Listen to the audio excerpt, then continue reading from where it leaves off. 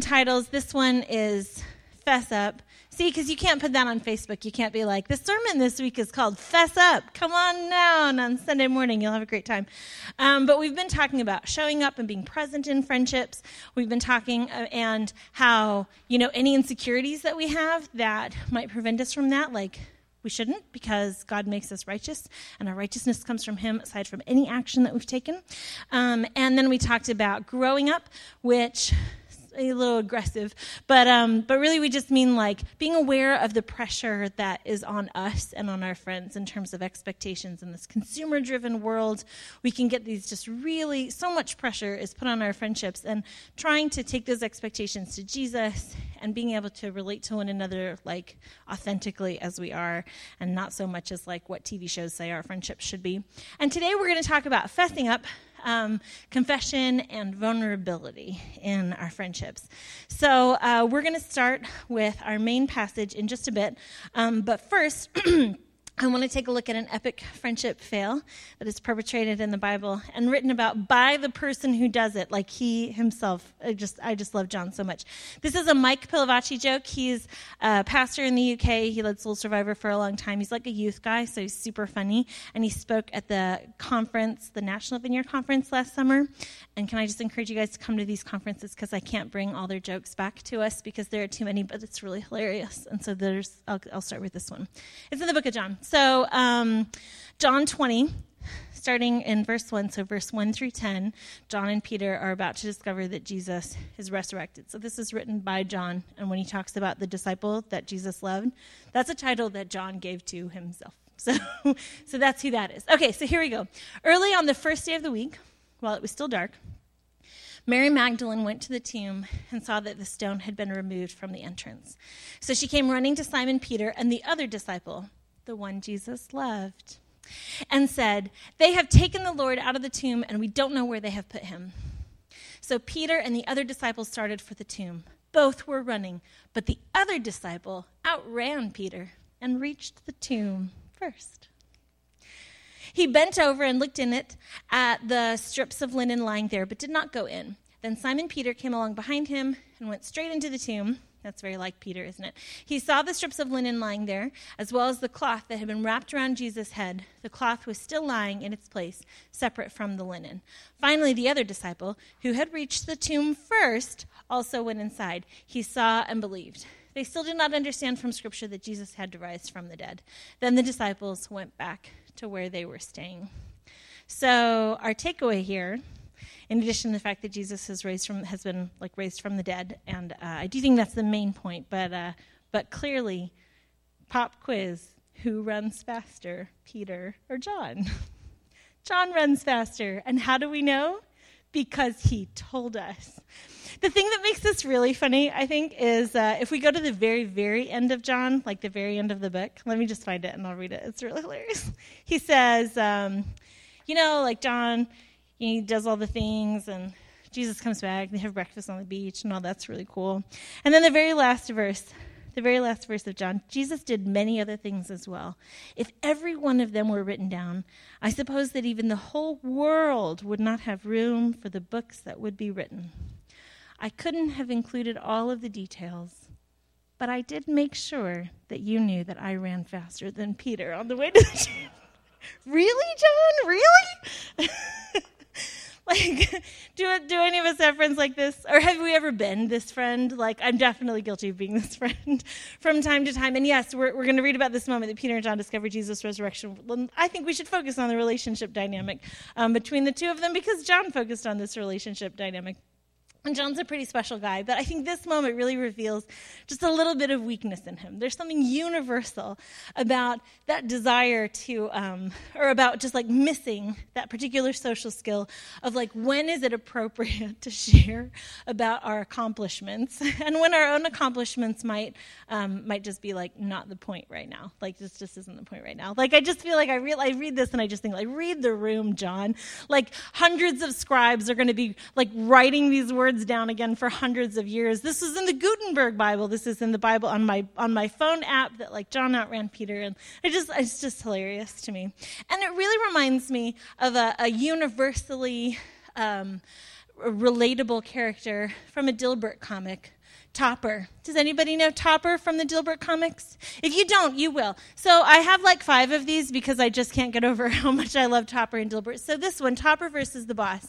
And I'm going to have to like read this in a way that if anyone is listening online, they'll be able to get the joke. So like you can read ahead, but laugh on cue, would you?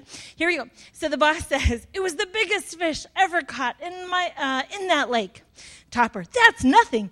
I once caught a dinosaur by using nothing but dental floss and the pull tab from a beer can." The boss says, "I'd like to see this alleged dinosaur." "Too late," says Topper. "I also make the world's best barbecue sauce." And then we have Topper again. "I ran 6 miles," the Karen or whatever her name says, "even though I was sore." "That's nothing," says Topper. "I broke my leg and hopped all the way to work this morning."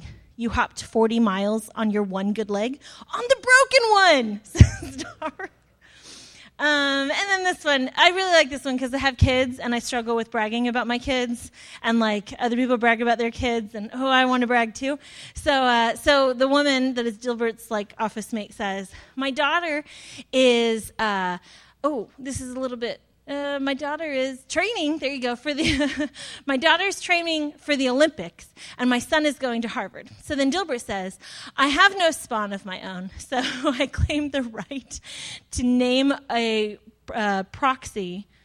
Is this one a little clearer over here? Sorry, guys, my image is bad. "So I claim the right to name a proxy to brag on my behalf." "Topper, I need you." "Of course you do," says Topper. "My daughter discovered the Boston particle." Dang it, you guys, this is really ruining my joke because I can't read the lines. Topper's kids did impressive things, and he clearly makes some stuff up. And then she's like, "You can't just make stuff up." And he says, "According to the president of the International Society of Boasting, fabrications are acceptable." And she says, "I'd like to talk to that guy." "You're looking at him," Topper says. And so then Dilbert claims that he wins. "I win," says Dilbert. "Topper has topped you."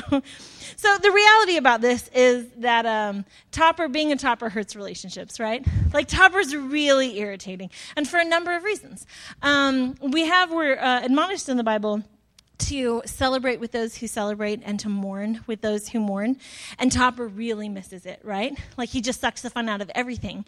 So whenever he's in the presence of someone else who's celebrating, instead of celebrating with them, he wants to beat them at their own game. And he wants to, I've got something that's even more celebratory than this. And I think that while I don't actually know like a real Topper, like I don't have a friend who would like do this all the time, this has been done to me, and I have done this to others because, like, I wanna relate, right? And sometimes in our desire to relate, we end up writing things like, "And John got to ran the race faster than Peter did." So being a Topper hurts relationships. The other thing is that he also ruins even like the vulnerable stuff. So we're going to talk about vulnerability and confession today, and like Topper can even ruin vulnerability. So like another joke. The little office guy is saying, "This recession frightens me." And Topper says, "That's nothing.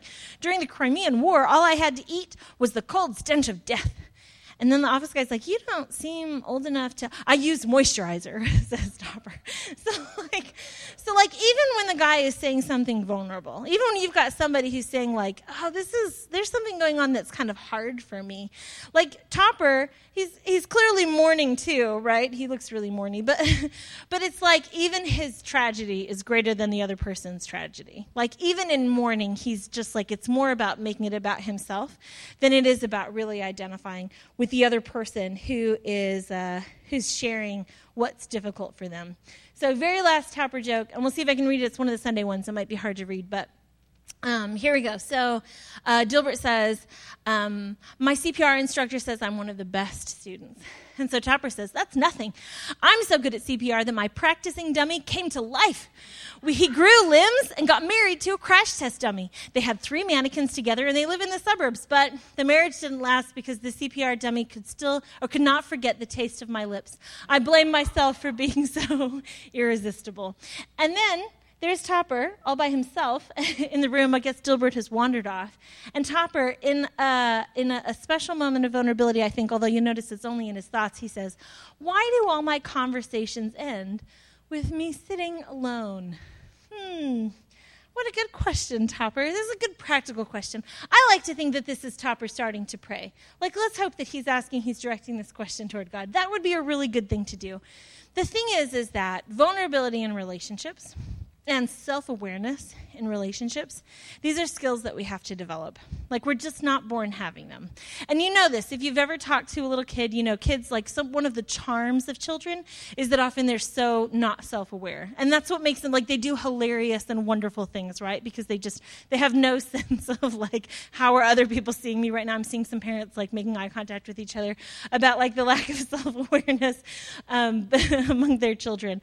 But while it's cute in little kids, as we grow up, this is a thing that we need to develop and get better at if we're really going to be in positive and healthy relationships with one another.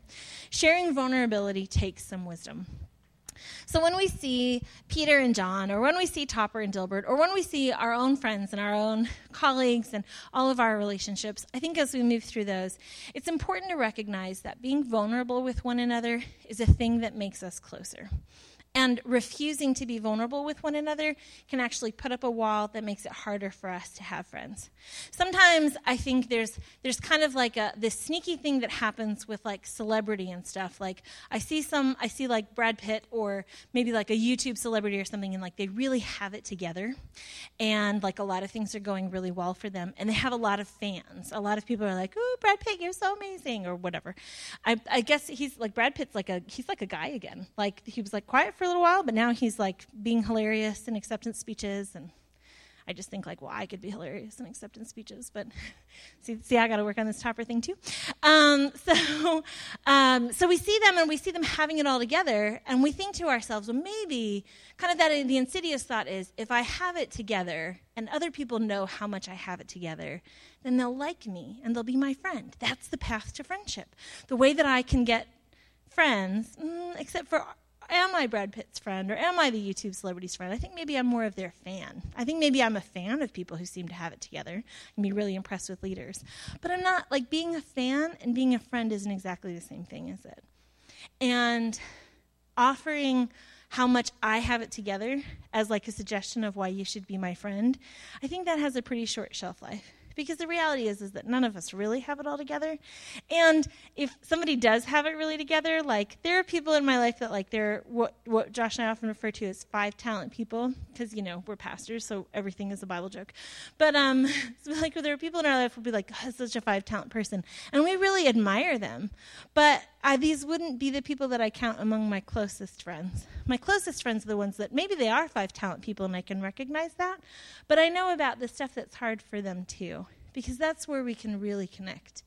Like something that's wonderful about God is that through relationships, so often he redeems our pain through giving us connection in it.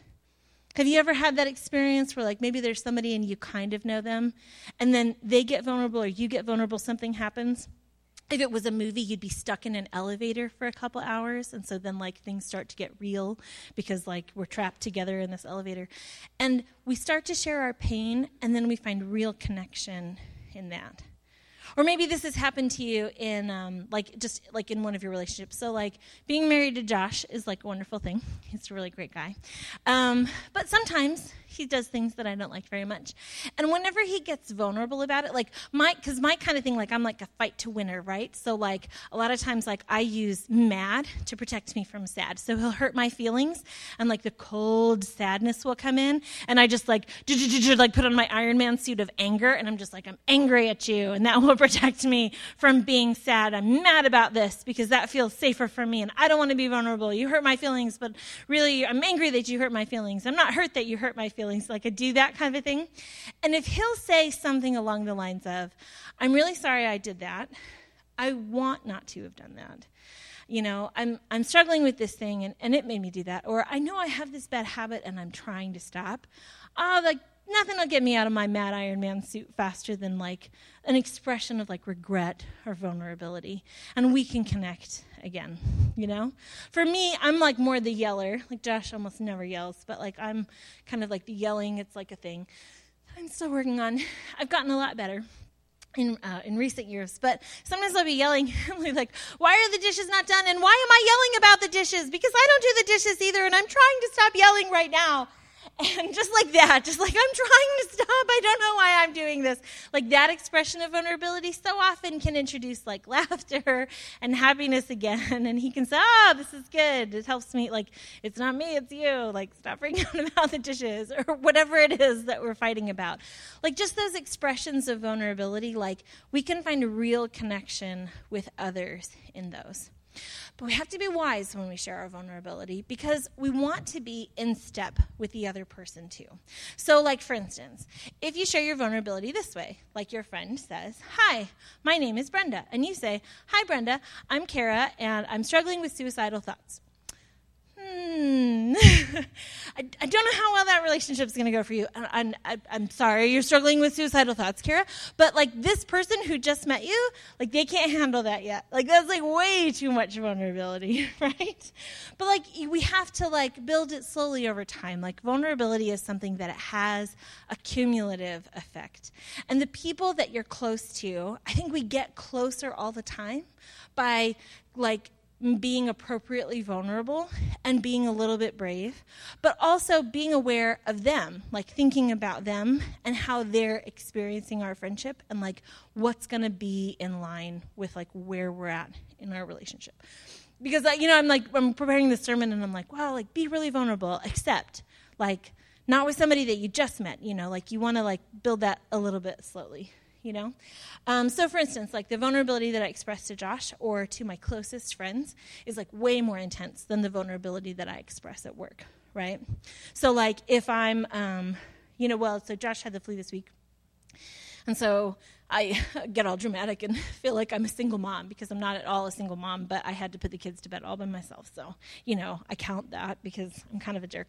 And then the next day in work, maybe like I dropped the ball on something. If I were to apologize to that by being like, and things at home are falling apart, and Josh is always the one that does the bedtime routine, and I'm so stressed, and like that might not really help in that relationship, because like it's like now I've been like too vulnerable for the context. But I could definitely say, hey, I'm really sorry. I did drop the ball. I apologize for that. And that's a way that I can be vulnerable that like is appropriate in that relationship, So like being able to say sorry, all of these things, like these are the kinds of practical things that can help us build relationships. We're not going to make friends by being like this superhero superstar who's never wrong, because hanging out with somebody who's never wrong is kind of like, I don't know, like, all right, you're never wrong. Good for you. Why are you in this room all by yourself? Like, you know what I mean? Like, the times when I've really fought hard to be never wrong, I'm in a room all by myself at the end. Like, I'm right in the room by myself, but I'm totally by myself. And everybody else who, like, is being vulnerable with each other, apologizing to each other, and, like, talking about what's real in their life, like, they're all in a room with each other having a party or enjoying the Super Bowl, or, you know what I mean? Like, at the birthday and having a good time. So I think this is an important thing, like as consumer culture and hyper-reality, as they take over our world, I think they say, like, be perfect, be perfect, be perfect, have a perfect Instagram and have a perfect career and have perfect kids and perfect. And like, yeah, no, we're not in the kingdom. Like, that's just not a part of what Jesus is doing. Jesus makes room for John, who runs faster than Peter. And he makes room for Peter, who just goes straight into the tomb without even thinking about it, which I sense that maybe John thought that was inappropriate, the way he wrote about it. That might be me reading something into the text there, but I feel like there's a little stress in that relationship. And, like, there's room for those guys. They're, like, in, like, the top 12, like, of Jesus' like, favorite people while he's walking around on earth. He spends so much time with these dudes. And, like, they're so imperfect. And I just think it's charming, and it's like a tool that we can put to use for ourselves, of just like really being open and honest this way. So how do we do this? So I say share vulnerability and be wise in how you share vulnerability. And if you at all struggle with this, you might be saying like, so how do I know if I should share this vulnerable thing or if I shouldn't share this vulnerable thing? Like you say, read the room, Kara, but like what even does that mean? And I think that for this, we can really, as we make ourselves apprentice to Jesus, as we try to follow Jesus in the way that he lives his life, then we figure this out a lot more. And most of it comes from focusing on the other person. So we've been taking a look weekly at Philippians 2, chapter 2. But if we go back to verse 1, because usually we start in verse 5. If we go back to verse 1, let's read this together. So if there's any encouragement in Christ, any comfort from love, any participation in the Spirit, any affection and sympathy, complete my joy by being of the same mind, having the same love, being in full accord and of one mind. Do nothing out of selfish ambition or conceit, but in humility count others more significant than yourselves. This is the thing that Topper never does. Count others more significant than yourselves. I've heard some people say, it's almost a cliche that humility isn't thinking less of yourself, it's thinking of yourself less. Being focused on the other person, counting them as more significant than yourself, then that's really what helps us figure out how can I be vulnerable in a way that's going to be uplifting to this other person, is by me focusing on them, not thinking about what am I getting out of this conversation, but thinking about what is the other person's experience of this conversation? Am I encouraging them? Am I being in one mind with them? Am I counting them as more significant than myself? Let each of you look not only to his own interests, but also to the interests of others. And that's nice, because he's not saying, forget your interests entirely, but he's saying, look, you got to, let's factor everybody else in here, too. And then here's the part that's really familiar, right? Having this mind among yourselves, this relational thinking, which is yours in Christ Jesus, who, though he was in the form of God, did not count equality with God a thing to be grasped, but emptied himself by taking the form of a servant, being born in the likeness of men. And being found in human form, he humbled himself by becoming obedient to the point of death, even death on a cross. Therefore God has highly exalted him and bestowed on him the name that is above every name, so that at the name of Jesus every knee should bow in heaven and on the earth and under the earth, and every tongue confess that Jesus Christ is Lord, to the glory of God the Father. Becoming like Jesus means considering others. So when I'm worried about when am I going to get my turn, that's not me being like Jesus, right? But when I'm thinking about when is my friend going to get their turn, how can I help my friend take their turn? Have I asked? Have I considered? Am I looking to their interests? These are the things that build deep friendships. These are the things that build deep friendships, is when we put others in that place. So I've got a couple of homework assignments for us, if you'll accept them, your mission, should you choose to accept it. First is, at some point this week, when someone is either celebrating or mourning, just listen. Just listen. Instead of saying, oh, that's just like this time that or, oh, that's exactly like how my kid also, or, oh, I know what that feels like because, mine was even worse, or something like that. Instead of doing that, just allow yourself to be consumed, enthralled in the story that your friend is telling, and ask more questions. What was that like? How did that feel? Was this a surprise? Was this unexpected? Was this something that caught you off guard? Did that make it worse or better? A lot of times open-ended questions are really helpful. So I was listening to a journalist once, and she said, if you ask, were you scared? The other person would be like, of course I was scared. She's talking interviewing people in war zones. But if she says, how did you feel?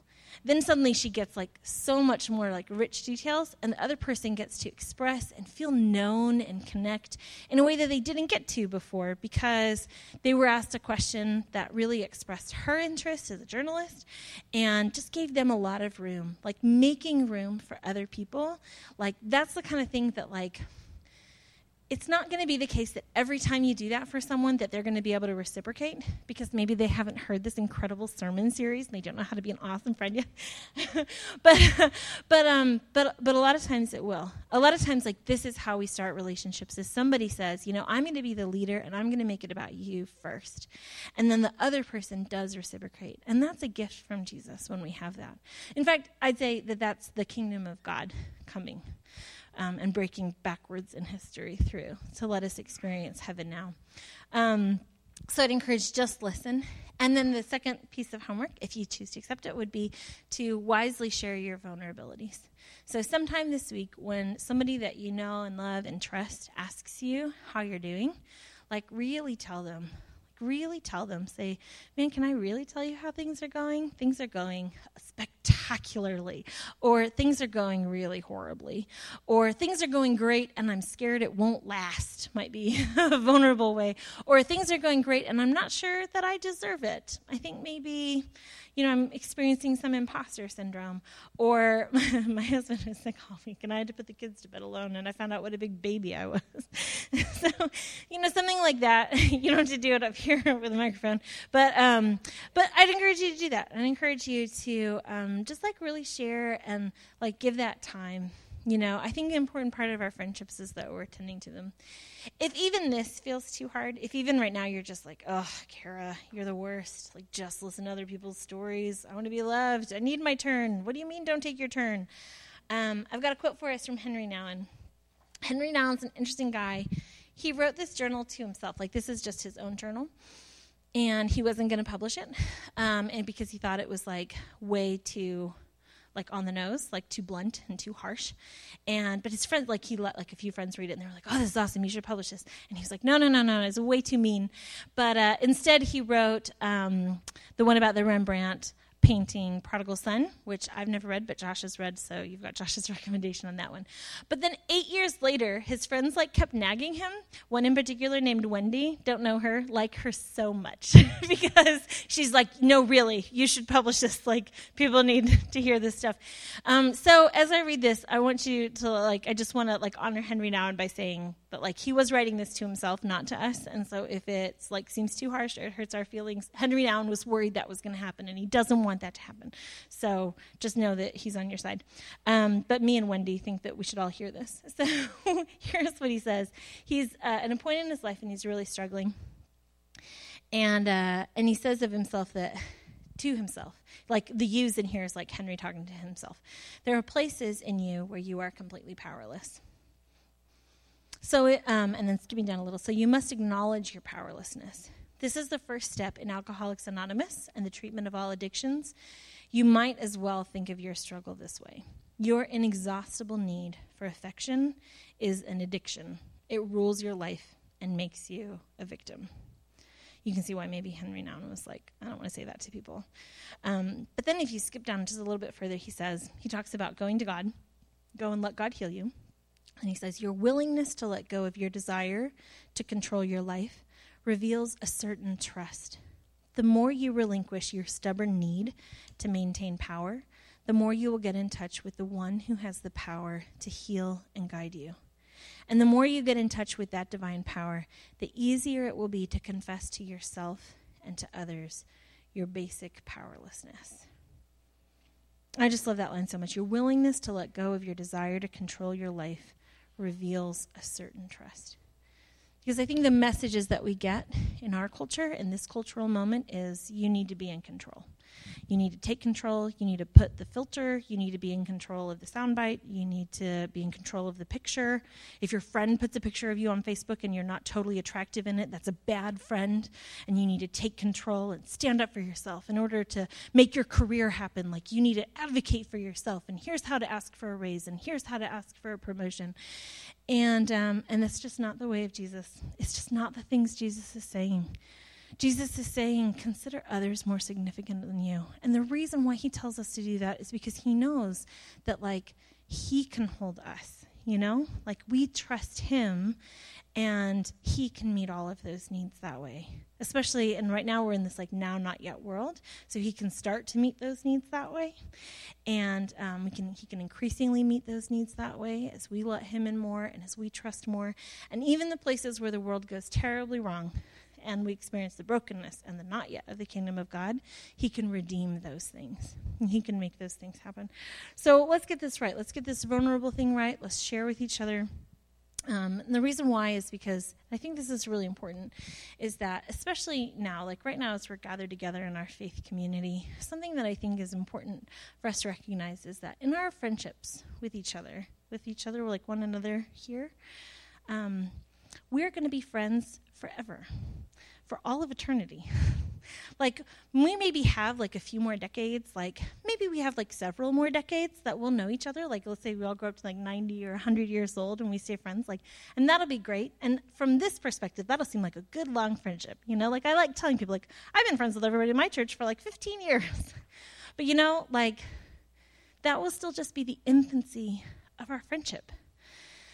Every time that heaven is talked about in the Bible, it's talked about in a relational way.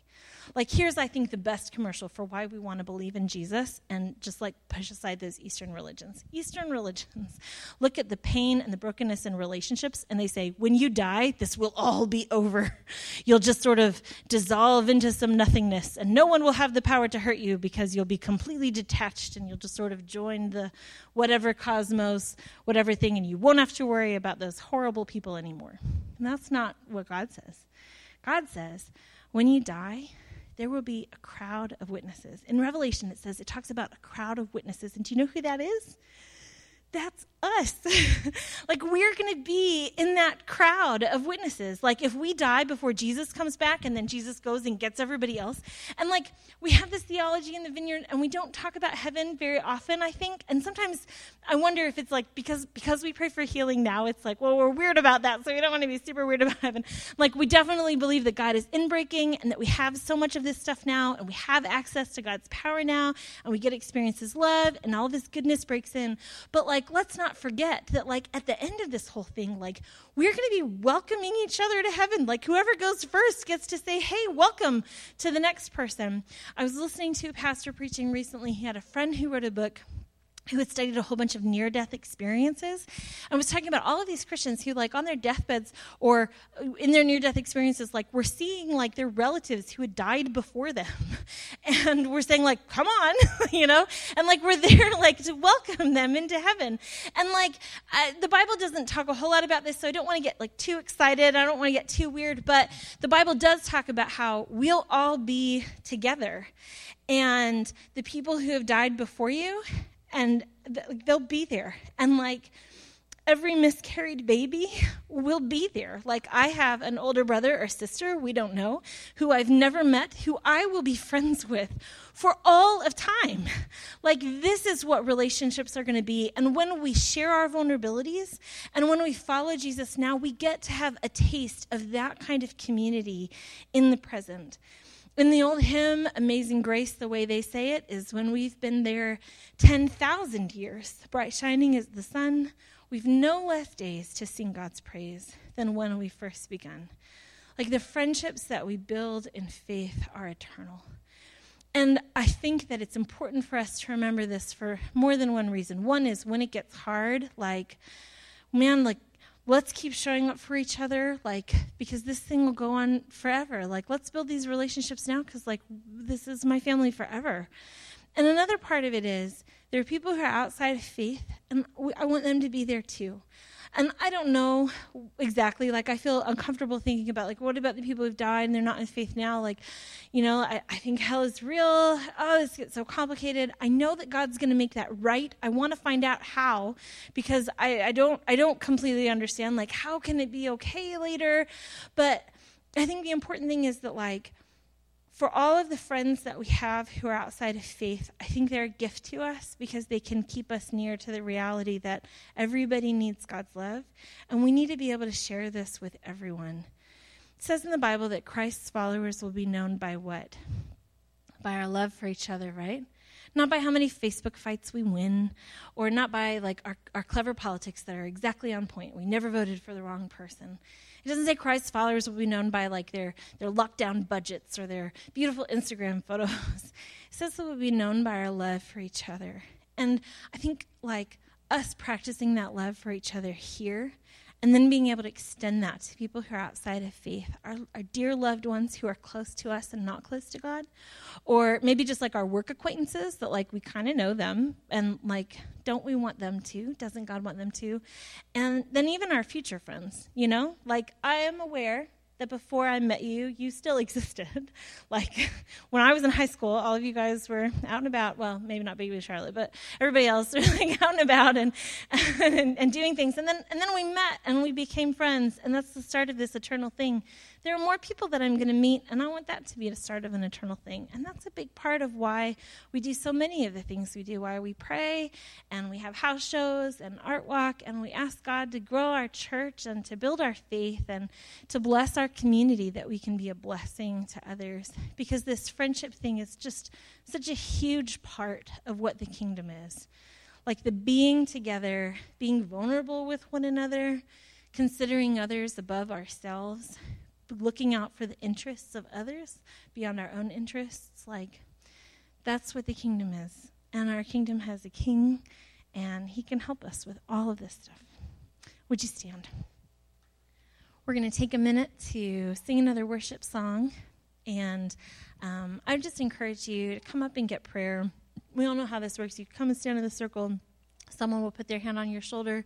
They'll introduce themselves, ask how they can pray for you.